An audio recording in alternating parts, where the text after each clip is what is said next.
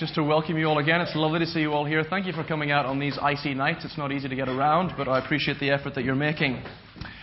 Just a final reminder, we have notes for tonight that are at the back of the church. So if you've come into church and have taken your seat without the notes, please take a couple of moments just now to pick up the notes.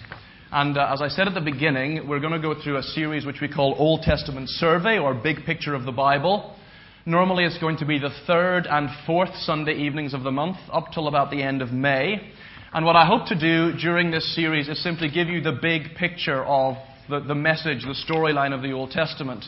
We're going to, if you like, take a photograph or a snapshot of each book of the Old Testament and show how it unpacks its own truths, but then show how each book leads into the big storyline. What is the big storyline? Lots of people don't know that the Bible has a storyline from creation to the new creation. And I hope that we'll get excited together as we uncover that storyline and realize actually that as saints of God today, we are very much part of that ongoing storyline. The Old Testament is a mystery to a lot of people, so I hope that some of the mystery will be removed. So let me encourage you to take your sheets now. I can't promise to move through these sheets in any kind of logical or coherent fashion. I tend to do these things a little bit without notes, so you'll kind of have to find your way through the notes as I waffle on for a little while. I'm going to be doing an awful lot of talking tonight. Hopefully in subsequent weeks we'll have question and answer times where you can raise whatever questions you've got during certain periods of the evening, and I will try to answer them as best I can. If it's a particularly difficult question, I will not answer it on the night. I will wait till the following week and get my concordances and Bible studies out and all that kind of thing and try to answer the questions. So, we're on page 1, the Bible. Why study the Bible? I think would be a good place to start. I'm just going to give a very brief introduction to the Old Testament, and then my hope tonight, before 7 o'clock, is to tell you the whole story of the Old Testament from start to finish. And if you're still awake by then, you deserve a Blue Peter badge or something better than that. But just to begin with, why do we study the Bible? And the simple reason is because we believe the Bible is inspired. The Greek term that's used in the New Testament for it actually is theopneustos, God-breathed. This idea of breathed is where we get our term pneumatic. I don't know if you've ever been to Stonehaven, that beautiful area with the coastal area just down south. When you come into Stonehaven, it says Stonehaven, the birthplace of the famous inventor, I don't remember this, A.W. Thompson, somebody like that, who invented the pneumatic tire. So you've seen that word pneumatic before, and that word pneumatic begins with pneuma, which is the Greek word for breath or wind or spirit. That's the same word that's used in the New Testament to describe the inspiration of Scripture. It is God-breathed. What we believe about the Bible is that it has human authors, and every human author brought their own personality to bear on the book that they wrote, brought their own historical context. Every book has a historical context. There's a lot of humanity in the book, human beings saying the things that they want to say. But every word that is said in Scripture by the human writer is also driven. It is directed by God. It is God-breathed. So if you like, the human writer is the ship with the sail, and God is blowing that ship wherever He wants it to go. That's a kind of simplified version of it, but we believe that the Bible is both human. In other words, it's not just this dictation. Muslims believe that the Quran was dictated to them. An angel just appeared to Muhammad, he dictated it, and Muhammad just wrote it down as quickly as he could. No, we believe that God used human character, used human situations, used humanity, poured out humanity in Scripture, but the Bible is God-breathed. He directed human writers wherever He wanted them to go. And we believe that the Bible is inerrant, that every word of the Scripture is true. And in fact, Jesus said in Matthew 5:18, not a jot or a tittle will be removed until all is accomplished. And this jot and tittle is actually a reference to the Hebrew language. A jot was actually their kind of letter Y, which was the smallest letter of the Hebrew alphabet. And the tittle actually was just a little piece that came out from a letter. You know, if you're teaching a child to write joint, they do their D like this and then they put a little flick out. That, in a Hebrew context, that's a tittle, that little flick that comes out in a Hebrew context. So Jesus is saying not the most minuscule piece of all that has been written in the Scripture will fail to come to pass. So Jesus gave us rock-solid reasons to believe every word of Scripture. And we study the Bible not just to grow intellectually, but to grow as Christians. Psalm 119, your word is a lamp to my feet and a light for my path. And this is a really important issue. Because you remember when Jesus came into our world, He had to deal with the Pharisees, and the Pharisees rejected Him, which was stunning, because these Pharisees knew their Torah. They knew their Old Testament in an intellectual sense, in a pure knowledge sense, better than any of us. I mean, they recited it. If you've ever seen the Jews at the Wailing Wall, they'll be going back and forward, mumbling to themselves. What they're mumbling to themselves are verses from the Torah, which they've memorized. You know, Bereshit bara Elokim et hashamayim et haaretz, Genesis 1 verse 1 in Hebrew. In the beginning God created the heavens and the earth. They will be muttering that kind of thing to themselves as they go back and forward at the wall. They knew their scriptures. But they crucified the Son of God. And that's really the thing about reading Scripture. We don't read Scripture just to grow in head knowledge. And sometimes, let's face it, Bible bashers get a name for good reason. We use the Scripture as something to bash other people over the head with. That's not why God gave us the Scriptures. God gave us the Scripture so that we would grow in our knowledge and love for the God who made us. And there's a world of difference between reading the Scriptures to grow in head knowledge so that we can kind of rhyme off all the titles for Christ in the New Testament, and reading the Scriptures, as Don Carson puts it in his wonderful devotional book, for the love of God. There's a sense in which we come and we place ourselves under the Scriptures and say, Lord, teach me today. Teach me what you want me to know. I come by faith and I want to grow in my love for you and my devotion for you. It's people who read the Scripture like that who get the most out of these living words of God.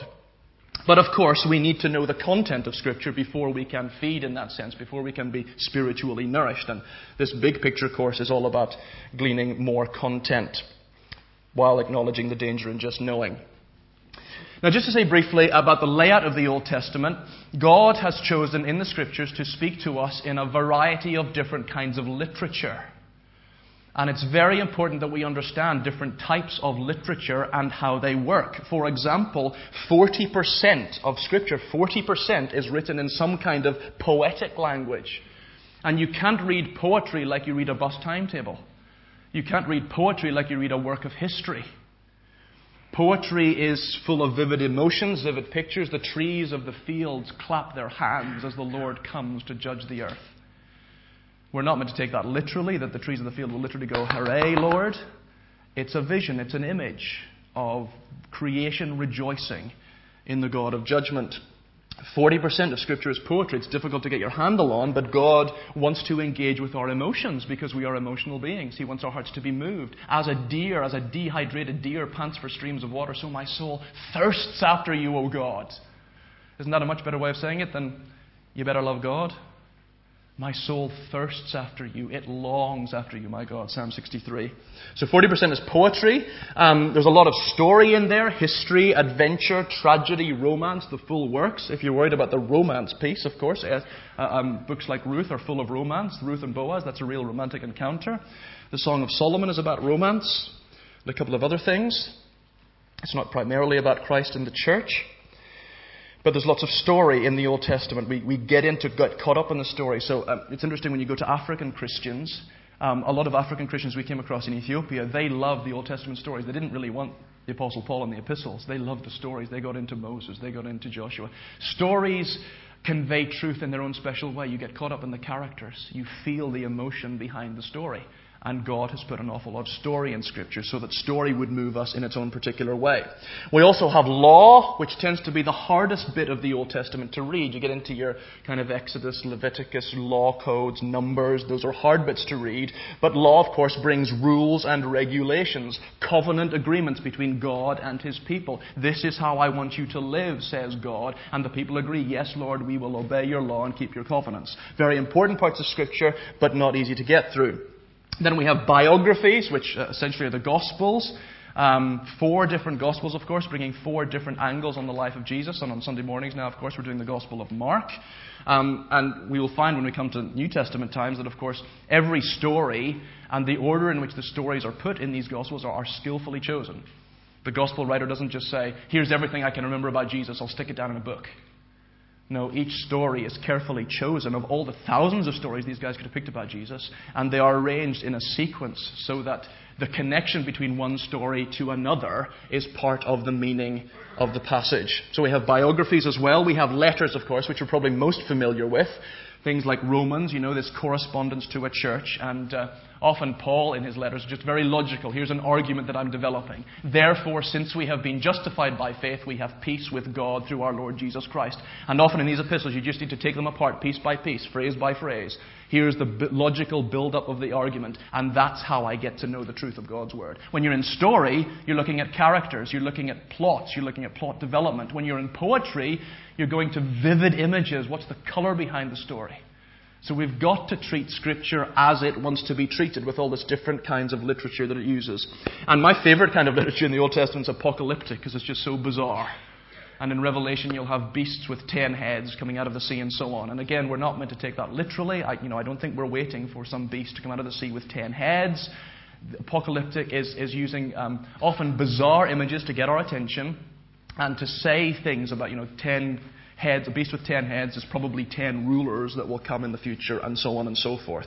So again, when somebody asks you, do you believe the Bible is true? Yes. Do you believe the Bible is literal in every word that it uses? Absolutely not. We need to think about genre, So when the trees of the field clap their hands, do they literally do that? No. That's poetic license. When there are two trees in the Garden of Eden, the tree of the knowledge of good and evil and the tree of life, literal or figurative? Question mark. We will come to that next week. But I just want you to get into the issue of genre. Is the writer trying to be literal, or is he trying to be figurative? When Luke in the book of Acts says the apostles went from this town to this town in this year, it's nailed on. He's being historical. He's saying real history. You've got to let the writer tell you whether they're being literal or metaphorical. And just some very basics about the Old Testament. The Old Testament was written between 1500 and 400 BC, so the length of time it took to bring the Old Testament together is way longer than the length of time it took to bring the New Testament together. From 1500 BC to about 400 BC, and there are 39 books in the Old Testament, so really the Bible is not a book, it is a library of books. But the fascinating thing about Scripture, and when people keep on challenging me about Scripture, like, how can you believe this Old Testament story? How can you believe that Israel were really here? How can you believe this when there's a lack of archaeological proof and all this kind of thing? The one thing I keep coming back to when I look at Scripture as to whether I really believe it as a Christian today is how beautifully, how magnificently the Old Testament foreshadows the New Testament. And I hope we will see that in an amazing way. So you have an individual writer like Moses or like Ezra, and they are writing to their own day. They're writing to their own people what the Spirit is inspiring them to write. But the Spirit is using what Ezra is writing and what Moses is writing, what the prophets are writing, to point beyond themselves often to a future day. And I hope you'll see again and again how the Old Testament points to Christ. And when we get into stories, for example, like Israel's rescue from Egypt, one of the great stories of the Old Testament, the Passover, it doesn't take a rocket scientist to see how wonderfully that passage points to the story of salvation, to Jesus Christ, the Lamb of God who was slain for us. And when you start seeing these connections between Old and New Testament, the Scriptures just light up. They do for me anyway. And I hope they light up for you as we go through it. Okay? So that's a little bit of a basic background to the Old Testament. What I want to do now is, you might like to put your notes to one side actually, because I'm going to freewheel for a little while now. Between now and 7 o'clock, I hope to tell you the story of the Old Testament, give or take 700 verses or so. So the story of the Old Testament is a little bit like this. In the beginning, God created the heavens and the earth. That's Genesis 1 verse 1. It's actually a title for Genesis 1. Genesis 1 verse 2 doesn't immediately follow. He didn't create the heavens and the earth and then suddenly the earth was without form and void. No, the earth was without form and void is the start of the story. God created the heavens and the earth is the title. The earth was without form and void is the start of the story. How the earth got to that situation without form and void, we don't know. And there's a lot of issues that Scripture is silent on. There's a lot of creation issues that Scripture is very silent on. The writer is very choosy about what he wants to give us as an account of creation. And of course, as we heard this morning, it's not a scientific account of creation. We cannot look at Genesis 1 through the lens of 21st century science. God, in the beginning, God created the heavens and the earth. When that beginning was, the Bible does not say. In the beginning, God created the heavens and the earth. Why did God make anything? Often you might have heard the story that God made people because he was lonely and he needed human fellowship. No, there is nothing lonely about God. God is complete in his being. He is the sum of all perfections. He dwells in perfect community, Father, Son, and Holy Spirit. He put creation together for the praise of his glory.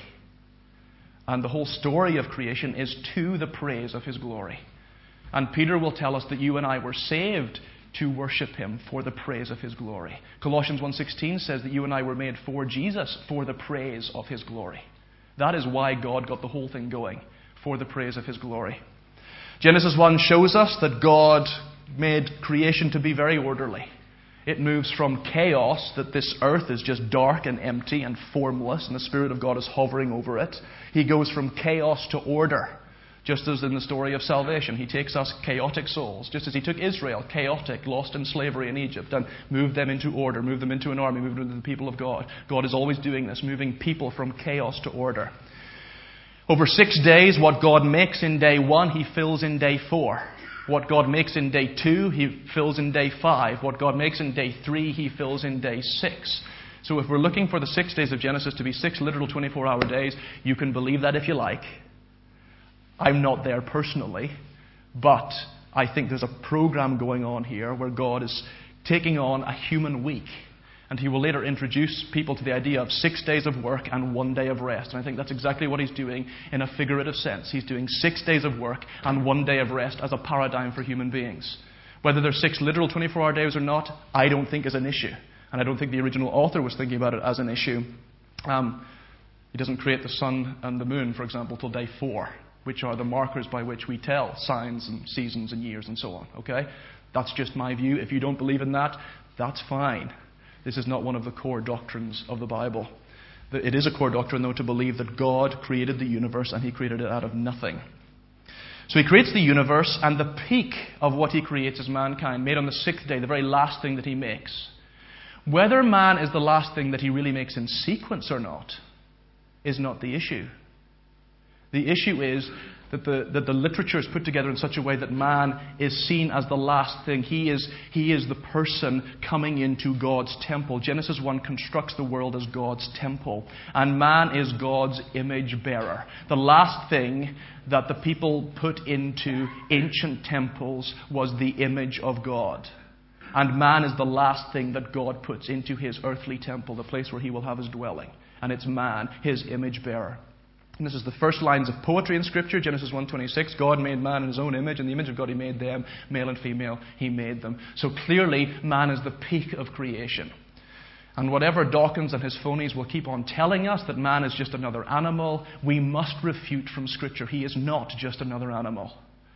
God breathed into his nostrils the breath of life, and man became a living being. He is made in the image of God. That means he is basically God's representative on earth. He is told to be on earth, to rule the earth, to look after the earth in a way God would look after it.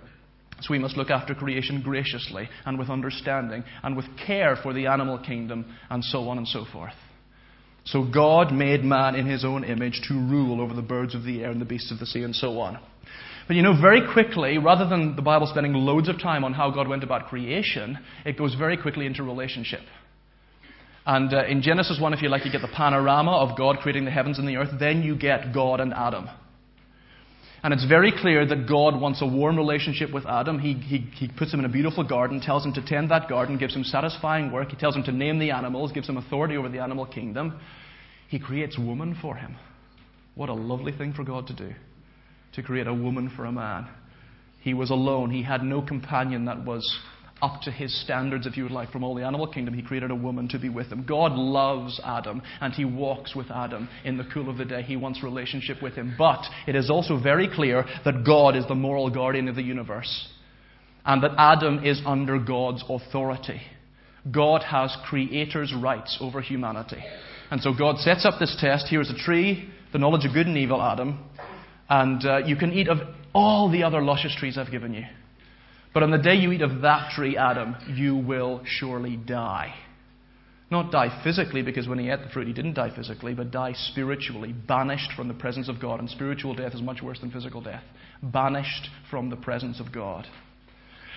It seems in Genesis 2 that just Adam is around when God gives that instruction, so God has made Adam head of his home.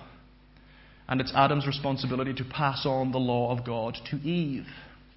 So it's desperately cunning of the serpent then in Genesis 3 to come in and reverse the order. The serpent doesn't go to Adam as head of the home, he goes to Eve. And he says, Eve, that tree, it looks lovely, doesn't it? Did God really say? And the thing that Satan loves to do in our lives is make us doubt God's word, doubt his promises. And of course, Satan works on that thing in humanity that loves physical appearance. She saw that the fruit was pleasing to the eye and it was useful for gaining wisdom. You could be like God. You could be your own God, which is the heart of what sin means. Becoming our own God, living life by our own moral authority rather than God's moral authority. We reject God's moral authority and go our own way. So Eve wants a bit of that for herself. She sees the fruit, she thinks she can become like a god, and she takes a bite. She brings it over to Adam. Now, of course, Adam at this stage said, Eve, God told us you are not to eat from that tree. But Adam, of course, is your apathetic, laid-back male. The kind of male who comes into his home every night and rather than taking any responsibility for the house, just sits up with his feet up with a television remote control. Adam is the kind of guy.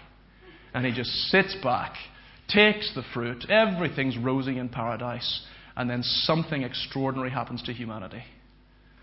They first of all become morally aware. They become frightened of each other.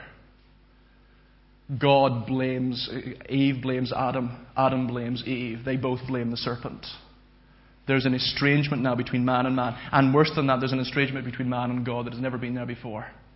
And when the Lord God comes for his normal walk in the cool of the day, which they had enjoyed so much up to then, the man and woman are hiding, ashamed in their nakedness. They are now, in a sense, more morally aware than they have been before. But they have crossed a line. They have disobeyed God's commands. And God's judgment is sweeping. He judges the man, he judges the woman. Your pain will increase in childbirth. The man, you will, by the sweat of your brow, toil the ground now. It seems up to that point that work had been easy, work had been joyful. From that time, work would be full of toil. Childbirth was going to be full of toil as well. He comes to the serpent, and in Genesis 3:15, it's a fascinating verse, which is what they sometimes call the first gospel. God says to the serpent, you are cursed. You're going to be crawling on the ground for the rest of your life. And clearly, New Testament points to that serpent as being Satan. Satan is cursed at that moment. And God says that there's going to be enmity between the serpent and a woman's offspring. The child that will come from a woman. And the scripture says that the serpent would bruise the heel of the offspring of the woman. And the offspring of the woman would crush his head. And when you see the big panorama of Scripture opening out, you see how incredibly Genesis 3:15 points forward to the cross. Even the very details of the cross, where Satan would bruise Christ on the cross. To the very point of having nails through his feet would be bruised. But through the cross, it is at the very moment of defeat and shame and death on the cross that Christ crushes Satan's head. The serpent's head is crushed. So right away in Genesis 3, the story of salvation is set out for those that have eyes to see it. But anyway, God comes and he banishes Adam and Eve from the garden. This is what the wages of sin is death. Spiritual death. They have to be banished from the presence of God. God puts a cherubim with a flaming sword to guard the way to the tree of life. That's interesting in itself. Mankind should not reach out to take the tree of life and live forever in their sinful state. That would be disastrous. For sin to prosper like that and for the human beings to be stuck in sinfulness forever and ever and ever, that would be disastrous. Don't reach out your hand to the tree of life. Which makes you wonder, was mankind able to live forever to begin with? Why could they not take the tree from the tree of life? But clearly God does not want mankind to remain in his sinful state, but he is banished. And we see from then on, the story of Genesis 4 to 11 is just the downward spiral of sin. And the first brothers come together, Cain and Abel. And Cain and Abel, they bring their offerings to God. Cain brings just some of the fruit from the field. But Abel brings the fat from his flock. And God is more pleased with Abel's offering than with Cain's. Is that because God is more partial to animal sacrifice than to fruit and veg? I don't think so. It's that Abel brought the best. He brought the fat of his offering. And Cain just brought some of the fruit. He was half-hearted about his worship of God. God was not pleased with Cain because he can't cope with half-hearted worship. As later the prophets will say, don't bring me a lame lamb. Bring me your best. God deserves our best. And of course, Cain is very downcast because he feels rejected by God, and so he seeks an opportunity right in the 4th chapter of the Bible to murder his own brother. Seeks a quiet place where he thinks God cannot see him, and how many times we think that God cannot see us. He kills his brother, and God comes looking for Cain. And Cain denies ever doing it, so he's a liar into the bargain. But Cain is now banished further from the presence of God, and he becomes a restless wanderer. And this downward spiral of sin continues with Cain and all of his descendants. Down the line, we have this man called Lamech, who is a descendant of Cain. And Lamech is just the epitome of sin. He has 2 beautiful women on either arm, which is kind of, picturing the ideal self-made, postmodern James Bond kind of man. Ada and Zillah are the 2 women, beautiful and cheerful, I have my 2 girls on either arm. And of course, that's totally destroying God's plan of 1 man, 1 woman, monogamous marriage. 2 women. And this man is boasting. He is boasting. He's saying, I've killed a man just for striking me, a young man just for hurting me. And he boasts about his killing. Lamech, he is the man. He lives life his own way. He is the captain of his own soul. He is the ultimate of what God despises of a sinful human race. And so by Genesis 6, we have this awful situation where every inclination in the heart of man is only evil all the time. That's pretty widespread. God is sick of the humanity that He has made. And you can see again and again that the big issue in Genesis 1-11 is the issue of sin in the face of a holy God. And so God judges His creatures. And the story of Noah and his ark, we use it as a children's bedtime story. How did we ever get to that? I mean, it's nice to look at the cuddly animals, but this is not a cuddly animal story. This is a story of wipeout of all of creation. It's a decreation story. And God finds a man called Noah. He is the only righteous man left on the earth. And for 100 years He says, Noah, I want you to build the mother of all boats. And I want you to take your family into that boat. And of course, Noah is called to respond to God by faith. Build a boat, God, when it hardly ever rains, let alone, I've never seen a flood. Noah was asked to just take God at His word, to trust God that His plan of salvation really would work, just as we are asked just to trust God, that a man who died 2,000 years ago on a cross actually has the power to save us from sin. Just trust me, God says. Trust me. That's exactly what Noah does. Builds a boat for 100 years, probably while he's being ridiculed by neighbors around. But then suddenly the day comes, he and his wife go in. He takes his 3 sons and their wives into the ark. 8 people in the ark, that's all that's left. And God shuts the door. Because salvation and judgment belong to God. And then the rain starts to fall like it's never fallen before. And we see this day after day, the rain, the deluge comes. Even it seems that the ground itself opens up and lets forth its waters. Whether the whole geology and framework of the whole world changed at that moment, I don't know. But for those who doubt that the flood story is a real story, it's fascinating to notice that just about every culture from north, south, east, and west has a flood story in their history. Even the Welsh have a flood story in their history. I'm going to share it with you when we come to the story of Noah. But everybody has the story of has some story of a flood and a guy who gets saved through a boat. Right? Everybody's got it. So where did that story come from? Probably from Scripture.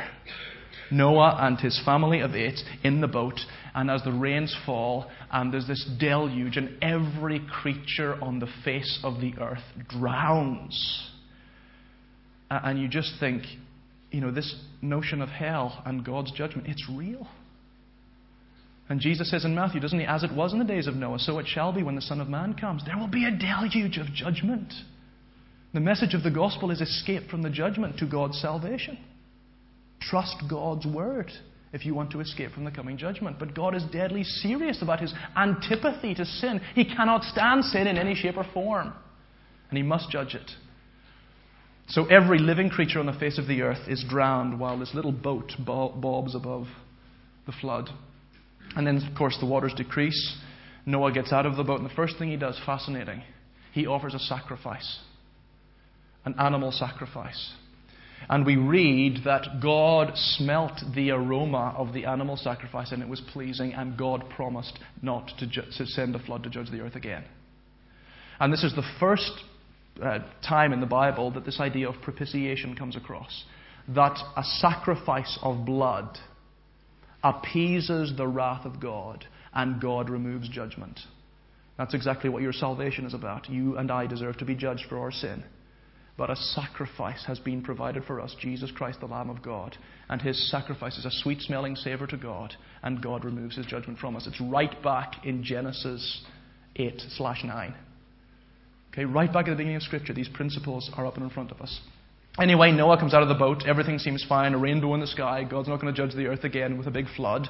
But you can still see that there's something desperately wrong with humanity. For even Noah, even the best of us, the most righteous of us, he gets drunk. Gets drunk in his own vineyard. He exposes himself in front of his kids. And you realize that humanity is still a nightmare. The issue of sin has not been solved. Then we get to Genesis 11, where people get together. They are not fulfilling their creation mandate to go out and multiply across the earth. They're sticking together. They're combining their sinful forces, and they want to build their tower, the Tower of Babel, so that they can get to God by their own efforts, by their own work, by their own strength. And this is another of the great themes of Scripture, the difference between religion and the grace of Christianity. Religion is people by their own effort and strength trying to get to God. I will do it my way. Christianity is based on God coming to us by grace in Jesus Christ. And if you like, you can compare the Tower of Babel, human effort trying to get to God, with Jacob's ladder. Do you remember Jacob's ladder and the dream that Jacob had where he saw angels ascending and descending from heaven? This is heaven coming to us to provide salvation for us. It's a salvation by works versus salvation by grace. We can only be saved by grace. Anyway, Tower of Babel gets together, and God, he hates what mankind are doing. They're doing it in their own independence. They're doing it without any thought of him. So God says, enough. And he comes and confuses their languages. They can't keep their building project going. It leaves it half done. And people are just scattered across the face of the earth. And at the end of Genesis 11, the camera goes from this wide screen angle, if you like, of all the nations. This is how God is dealing with all the nations.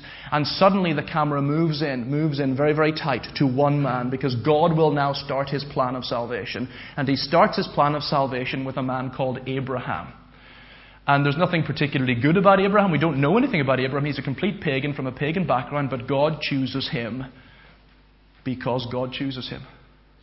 God is sovereign in the plan of salvation. And he comes to Abraham and he says, Abraham, and he gives Abraham 3 promises which set the base for the storyline of Scripture. If you take nothing else out of tonight, get this. This is the basis for the rest of the storyline of Scripture. He gives Abraham 3 promises. He says, Abraham, I'm going to make you into a great nation, which in Old Testament terms will become the nation of Israel, but in our New Testament terms is the people of God. Christians. I'm going to make you into a great nation, the kingdom of God. I'm going to make your name great, and I'm going to take you to a land, a promised land. You're going to settle in this promised land, which, of course, again, for the Old Testament people was the nation of Israel, the land of Canaan. But for us, of course, our promised land is still to come. But you can see how these Old Testament themes are foreshadowing all the time what still lies ahead of us. I'm going to make you into a great nation. I'm going to take you to a land, and through you, through one of your offspring, all the nations of the earth will be blessed. God is going to do something universal. He's going to bring universal salvation through one of Abraham's family members. And so for the rest of the Old Testament, we follow the storyline, Abraham, Isaac, and Jacob, all the way down. Judah, and this royal, righteous line will follow all the way down through the Old Testament. And this is the line that will lead to Jesus Christ, the son of Abraham, son of David, son of God. And it is Jesus Christ, through his death and resurrection, who will bring salvation to the ends of the earth. That's the basic storyline. It is he who's taking us to our promised land. It is he who is making a great people, a kingdom of God. So that's God's promise to Abraham. I'm going to speed up a lot now because it's 20-7 already. Abraham, Isaac, and Jacob, we follow the ups and downs of this family. The lovely thing about Genesis and this family is that the family is a complete screw-up. I mean, they're all a mess, all of them, you know. Even Judah, who is the man who will carry this kind of royal line that will lead eventually to Christ. Judah, we first find him in Genesis, and he's raping Tamar. That's where this family comes from. There's gross favoritism in these families, you know. So we have Jacob favoring Joseph above all the other sons, making all the other sons jealous. Gross favoritism. Because Jacob and Esau, of course, had been brothers who had been favored, hadn't they? Isaac and Rebekah. Rebekah loved Jacob. Isaac loved Esau. They had this kind of favoritism. Don't play favorites with your kids. It leads to disaster. But the wonderful thing about Scripture is that God uses messed up family lives and messed up human situations to provide his plan of salvation. Even Abraham, the father of faith, pretends that his wife is his sister. And he does that twice. These are sinful people who are being used by God. But the big thing to get from this whole story, in the story of Abraham, is that Abraham relates to God on the basis of faith again, just as Noah did. Noah had to have faith. Abraham has to have faith. In other words, it's not Abraham's righteousness, it's not his own ability to do good works that keeps him in relationship with God. It is his faith in God's promises. And there's the key verse from Genesis 15:6. Abraham believed God, and God credited it to him as righteousness. In other words, Abraham could not be perfect for God. He couldn't possibly be that, so God said, we'll do it another way. If you believe my promises, Abraham, I will count that as righteousness in your life. And of course, Paul makes a big deal of that in the book of Romans, chapter 4 especially, that before the law ever came, before the Ten Commandments ever came, and Israel were told to work for God, to obey His laws, before that ever happened, God had already set out the principle of salvation through Abraham. Abraham believed. And we are a people who just need to believe. Believe that Jesus Christ is our righteousness. Believe that Jesus Christ has fully obeyed the law on our behalf. When we believe in Jesus Christ and His death on the cross for us, Jesus' righteous life is applied to ours. We believe in God, and God credits us with righteousness. He makes us perfect, makes us right in His sight, even though we're not. That's the beauty of the gospel. Anyway, I'm going to run along now. Abraham, Isaac, Jacob, Joseph. You know how that happens, of course. The jealousy among the brothers who sell Joseph into slavery. That's how he comes down to Egypt. And there's a whole pile of stuff we're going to come to next week about how Joseph is a figure of Jesus Christ. There's so much about Joseph that's like Jesus Christ. He is rejected by his own. He becomes the bread of life for the Egyptians. The whole world comes to him for salvation. His brothers repent before him. The whole world bows down before him. So much about Joseph, who is catapulted from shame in prison to glory at Pharaoh's right hand. So much of that is Jesus in Technicolor. You know, that's why the Old Testament's so beautiful, foreshadowing Christ. But anyway, Joseph comes down to Egypt. He basically saves the Egyptians from famine. He also saves his own brothers and father who have to come to him. And you know that whole story because Andrew Lloyd Webber's told us it in a beautiful musical. And they all come down to Egypt. Joseph settles them in Egypt. And the people of Israel are in Egypt, just a small family. Jacob and his sons. Jacob and sons, as the song would go. They're down in Egypt, and there are about 70 of them. And they're there for 400 years. So there's a big gap of 400 years. The Bible just tells us what we need to know, not everything we want to know. And by the time Exodus opens, of course, there's a new Pharaoh in town. He doesn't like these Jews, these Israelites. They're getting too numerous now. There are hundreds of them. There are thousands of them. And he thinks if these guys really start picking up knives, they could pick a war with us and we could be in trouble. So Pharaoh starts to subjugate the Israelites into slavery, and they're whipped and they're beaten. And these people, the Israelites, they have this vague idea that there is a God out there, God of their fathers, Abraham, Isaac, and Jacob. And they cry out to God, this God, for rescue. And little do they know that as they're crying out to God, God is providing the Savior. Moses, who will have the unique birth, of course, Pharaoh wants to kill all the children under 2. Moses sails down the river in his little basket. It's amazing how many times that the story of the Bible is hanging by a thread, you know. The Savior is hanging by a thread. You can see this little basket weaving about in the water with this little baby inside, helpless little baby. And it just so happens that the princess from the palace, Pharaoh's own daughter, picks Moses up. That's what his name means, Moses, lifted up from the river. And Moses gets this unique education, this unique background in the Egyptian palace, which serves him well when he later leads God's people. Probably in his early years, he begins to discover that he is Jewish by blood, so he favors these Israelite people who he sees being oppressed. And of course, he tries to take the salvation of his people into his own hands. You can never do it that way. And he sees this Jew being abused by this Egyptian, and he goes and kills the Egyptian, and he thinks, great, they're going to take me as their leader now. Not a bit of it. Who are you, Moses, to lead us? And of course, Pharaoh finds out about it, so Moses is a fugitive. Here's God's Savior. He's a murderer. God's Savior is a murderer. And he's out then in Midian, in the desert. He sees this bush, which is burning, but doesn't seem to be being burned up. He draws closer to the side. He hears this voice coming, Moses, Moses, take your sandals from off your feet, for the place you're standing is holy ground. I am Yahweh. And this name Yahweh becomes very important. In Genesis 1, God is called Elohim, which is the generic name for God, any God, anywhere. Yahweh is God's personal name. It's the name of personal relationship. And God introduces himself to Moses as Yahweh. The verb literally means in Hebrew, I am who I am, or He is who He is. It's a strange kind of title, but it kind of points to the fact that God cannot be quantified. He is who He is. He is eternal. You cannot pin Him down. You cannot make an idol to look like Him. And God hates people making an idol to make him look like this or that. He is boundless. He is beyond all things. He is indescribable, as our song says. Yahweh. And Yahweh says to Moses, I want you to go back and say to Pharaoh, set my people free. And Moses says, what? And through a series of tests, God proves himself to Moses. Moses goes back to Pharaoh, and then we have the 10 plagues. I am really rushing now. 10 plagues were basically, it's a battle between God and Pharaoh. Pharaoh is the god of his superpower nation, Egypt. He is not letting those people go. Interestingly, at the beginning of the Exodus story, it says that Pharaoh hardens his own heart. But as the story moves on, it says that God hardens Pharaoh's heart. Where the one starts and the other stops, I don't know. But as part of the Egyptian story, God is hardening Pharaoh's heart for his own purposes, for his own glory, because God is sovereign in these matters. And it's because of Pharaoh's obstinacy that God is able to display his wonders in Egypt. That's part of the story. And of course, we get to the last plague, the 10th plague, the devastating one, where God will touch even Pharaoh's own household, and his own firstborn son, along with all the Egyptian firstborn sons, will be killed as an act of judgment by God. And God's way of getting the Israelites out of Egypt is by taking a lamb, a pure lamb from their flock.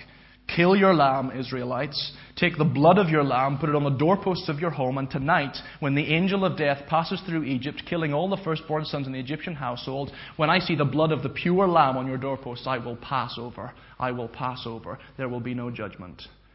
Again, an animal sacrifice, and you see these themes coming again and again. An animal sacrifice, a pure lamb, pure animal sacrifice, appeases the wrath of God, and God's judgment passes over. The gospel's there, and we're not even Exodus 15 yet. The gospel's so fully written already for us. And of course, Israel leaves Egypt in the middle of the night. When Pharaoh discovers that his own son has been killed, he says, just get out of here, Moses, get out of here. And the people of Egypt end up giving all their jewels to the Israelites to just get out of here, never come back again. God then leads his people, pillar of cloud by day, pillar of fire by night, but he leads them in a strange way. Actually, the journey from Egypt to the promised land, Canaan, where they're meant to be going, should take about 40 days, and instead it takes about 40 years. But God begins by instead of taking the straight route up here, he takes them down here. This is God leading his people, but not leading his people in the obvious logical way. Does that make sense in your life somehow? God does not lead his people in the most obvious logical way sometimes. He brings his people down to the sea. And of course, Pharaoh has a big mind change. He sends out all his armies, bring those Israelites back. They're good for our buoyant economy. And So you have the Israelites here with the sea in front of them. They cannot move anywhere. The Egyptian army are coming there with all their horses and chariots and all their men. And God says to Moses, Moses, I want you to stretch out your staff. And you can kind of see Cecil B. DeMille's movie. It's beautifully depicted in the movie, actually, very biblically depicted. Moses sets out his staff on the waters. The waters open up. A wind blows and the waters open up. And the people of God walk through the waters of the sea to the other side. The Egyptian army come and say, whoa, the waters are opening. Well, we can go through as well. So they go through, and by the time every Egyptian soldier is in the middle of the waters, God says, Moses, put your staff out again. He puts his staff out again. The waters collapse. And Miriam takes her tambourine like a good 1980s worship leader, and she starts singing, I will sing unto the Lord, for he has triumphed gloriously. The horse and rider fell into the sea. This is the great salvation story of the Old Testament that all the future prophets keep on pointing back again. Look at what the Lord did for us. He redeemed us from Egypt with the blood of the Lamb, and he brought us through the sea. And again, you can see the gospel so beautifully, because the gospel story in our lives is when we believe in the blood of the Lamb that is shed for us and God's judgment passes over us, and then we come through the waters of baptism. And we become the people of God. And just as Israel was baptized into Moses, we are baptized into Jesus Christ and we become his people. And he then leads us to his promised land. Now, of course, that journey to the promised land took 40 years rather than 40 days because the people were moaning and grumbling. And I know that we never do that today, of course. We never moan and grumble against God. And of course, they moaned because they didn't have bread and they didn't have water. And they were in a desert scenario. God does not lead his people through easy places because he wants us to be dependent on him. He brings us to crisis moments often because he wants us to be dependent on him. In fact, God says to the Israelites, I brought you out of Egypt on eagle's wings. Do you know how a mother eagle trains her little babies? The mother eagle will grab the little baby by the nape of the neck like that and lift it up in the sky, and then we'll just let the baby drop. The baby's going, falling to the ground, and then the mother eagle will swoop down, pick the baby up again, take him to a higher height, and let him drop again. And the mother eagle will pick him up again until the baby can learn to flap their own wings. That's exactly what God does in our lives. He will bring us through difficult times. He will bring us through crisis moments so that We will learn to live our lives in dependence on Him, but learn how to walk for ourselves in faith in God. Interestingly, a Christian leader said to me a little while ago, he says, the older I get in the Christian life, the less clear God's guidance becomes. The older I get in the Christian life, the less clear God's guidance becomes. Why? Because God begins to trust us as mature Christians, that we will find His path. He brings us out on eagle's wings, gives us a lot to begin with, and then lets us go. We've got a baby in the house at the minute, 24/7. 24/7, I can tell you. It's feeding, eating. You can never lay Nathan out of your hands practically. Lay him down on a chair for 5 minutes. It's wah, cries the house down. In 5 years, if that's still happening, we're in trouble. And little by little, it's raising your children to go their way. Hopefully clinging to God and following God, but God's guidance becomes less specific, less great the older we get as Christians. He trusts us to make our way in His grace. Anyway, 40 long years they spend in the wilderness. God judges His people. In fact, all of them are killed in the wilderness for their disobedience to God. God takes sin among His people doubly seriously. And of course we have that famous story, don't we, where God sends snakes to His people because they're grumbling so much, and the snakes bite His people and they're dying there with the poison creeping through their bodies. And what's the way of salvation this time when they cry out to God? God says to Moses, I want you to put up a bronze snake, the very thing that bit them. I want you to put up a bronze snake in the desert, Moses, and if they're just dying of this poison, this poison's creeping through their bodies, if they just take a look at the bronze snake, they'll be saved. And I will send my healing power through their whole bodies. And Jesus in John 3, as the snake was lifted in the wilderness, even so must the Son of Man be lifted up, so that whoever just looks at Him with a look of faith says, Jesus, I just believe in my sinful state, the wreckage of my life, I just believe that You died for me. And God's healing power is released through our whole lives. See how beautifully the gospel comes, and we're not even out of, well, that's Numbers actually, so we're a bit further on. But basically the story is 40 years of wilderness grumblings and mumblings until the people of Israel come to the edge of the promised land. And this is a new generation now, for the old generation has died away. And the new generation, led by Joshua and Caleb, one of my favorite guys in Scripture, kept on having faith no matter how old he got, kept on taking hills for God. But basically it's time to take the promised land now. And of course God's military strategy is different to everybody else's. They come to Jericho, and the way to defeat Jericho and its tall walls is by walking around them once each day for 6 days. And then on the seventh day, walk around it 7 times. And then when you've walked around it the 7th time, blow your trumpets and the walls will come down. Simple, isn't it? But there's so much in these Old Testament wars about we've got to do it God's way, not our way. And I've got so many church growth books in my study, which are, here's lots of different ways to grow your church and build your church. And they seem not to mention prayer. And they seem not to mention, let's seek God's face for these things. And it's God's way, not our way. And the Old Testament keeps on showing us that. But basically the story of Joshua is a story of victory, military victory after military victory, as God empowers His people to take the promised land. And they're in the promised land. And everything seems cushy. It seems that they've taken over the promised land by the end of Joshua, but that is not the case. Because in the beginning of Judges, there's still a lot of land to be taken. And this is an interesting thing. And it's a picture of our discipleship, if you like. Because God has given the land to the people. Every tribe has his own inheritance that He's then got to take. So there's God gifts the land to the people, but the people then have to take it. It's kind of God's sovereignty and our responsibility. God wants us to take the land He has already given us. Okay? And of course, throughout Judges, Israel are just a mess. They do not take the land. They allow these foreign people, the Canaanites, to live among them who bring their false gods there. Israelites get caught up in false gods. And then, of course, God makes these enemies come and wipe them out. And the people cry out to God again and again for a deliverer when they're under oppression. God sends them a deliverer, 13 deliverers, in fact, 13 judges. We've been doing the book of Judges. And the judge comes and saves the people for a short period of time. They all follow God for a little while. Then they get back into their apostasy again. It's a vicious circle. It's again and again this sign that the people of Israel are sinful. And no matter what laws God gives them, no matter how He tells them to walk in His footpaths, they cannot do it. They're like a bowling ball that's constantly veering off in the wrong direction, because they're like all of us. The wages of sin is death, and we all have this sin nature within us. Israel's just a model for the rest of the world. And so by the end of the book of Judges, the nation is in moral decline. It's every tribe doing their own thing, and some of the things that they're doing are just ghastly.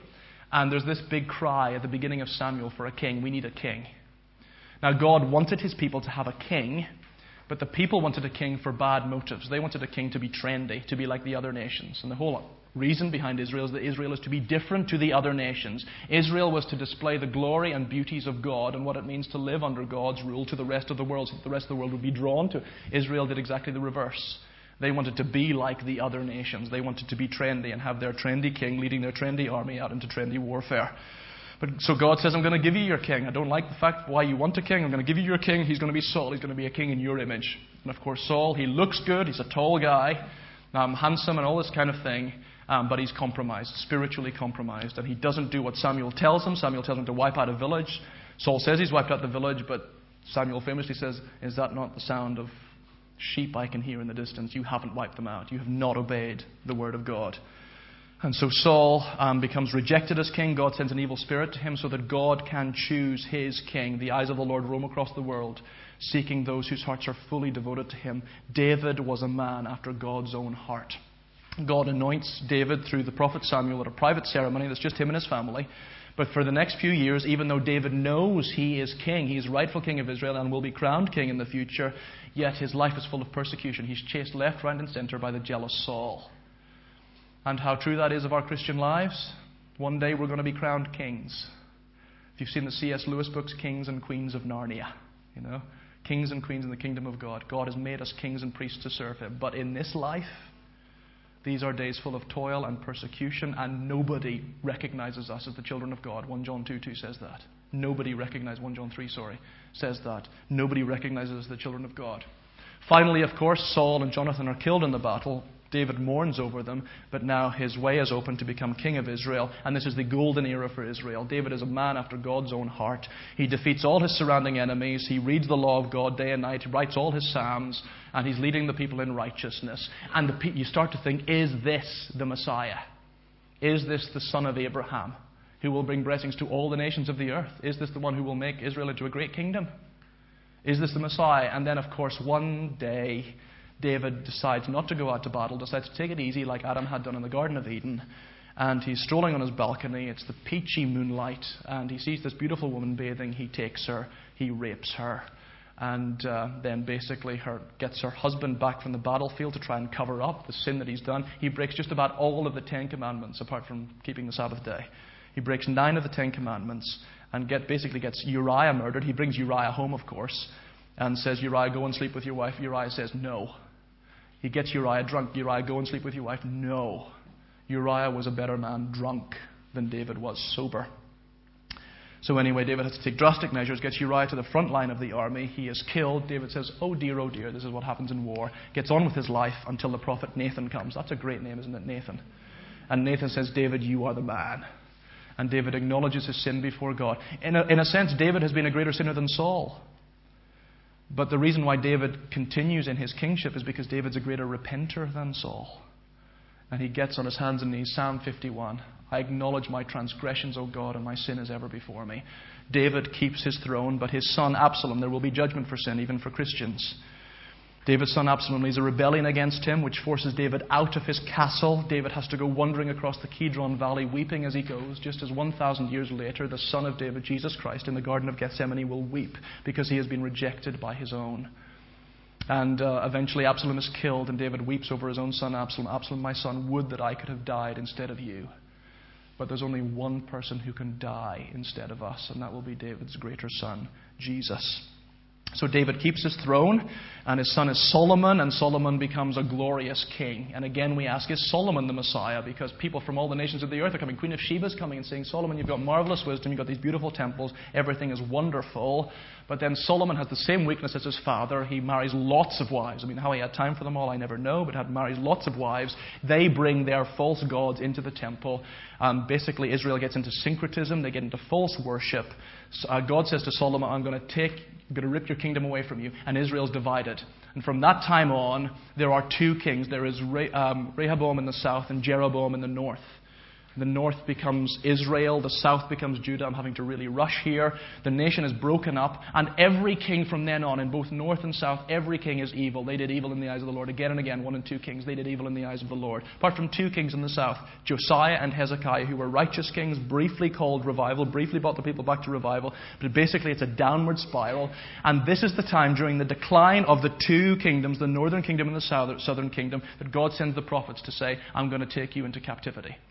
And in 721 BC, the northern kingdom Israel is taken into captivity by the Assyrians. In 586 BC, the southern kingdom of Judah is taken into captivity by the Babylonians. It is captivity. By the rivers of Babylon, where we sat down, we wept as we remembered Zion. And the nation of Judah stays in captivity for 70 years. The northern kingdom of Israel, it's just banished. The 10 tribes are banished. They are out of it. Judah is the line that will lead to Messiah. Judah is preserved during 70 years of captivity in Babylon, where people like Daniel are prophesying, Ezekiel's prophesying, and so on. Then finally, God overthrows Nebuchadnezzar and Darius, basically the Babylon throne. And a new guy comes to town, Cyrus, king of Persia. He allows the Israelites to return to their home. The Israelites return to Judah, but they're beleaguered now. They're just a small group of people, just a remnant. And people like Malachi, the last prophets of the Old Testament, they say, people, the golden days of David and Solomon can be restored. There will be a coming Messiah. This coming king will come and restore the glories of Israel, and all the nations of the earth will still be blessed. But you've got to return to God, people. And these people, as they came back to beleaguered Judah, they were spending time in their own houses, building their own vineyards. And the prophets come and say, stop working on your own houses, your own financial security, build the house of God. And if you look after the things of God and the priesthood of God, that's how God is going to bless your lives. And at the end of the Old Testament, we're left waiting with this kind of beleaguered group of returnees from captivity, waiting for the Messiah to come, and waiting for the hope of Israel to arrive, Jesus Christ, but he won't come for another 400 years.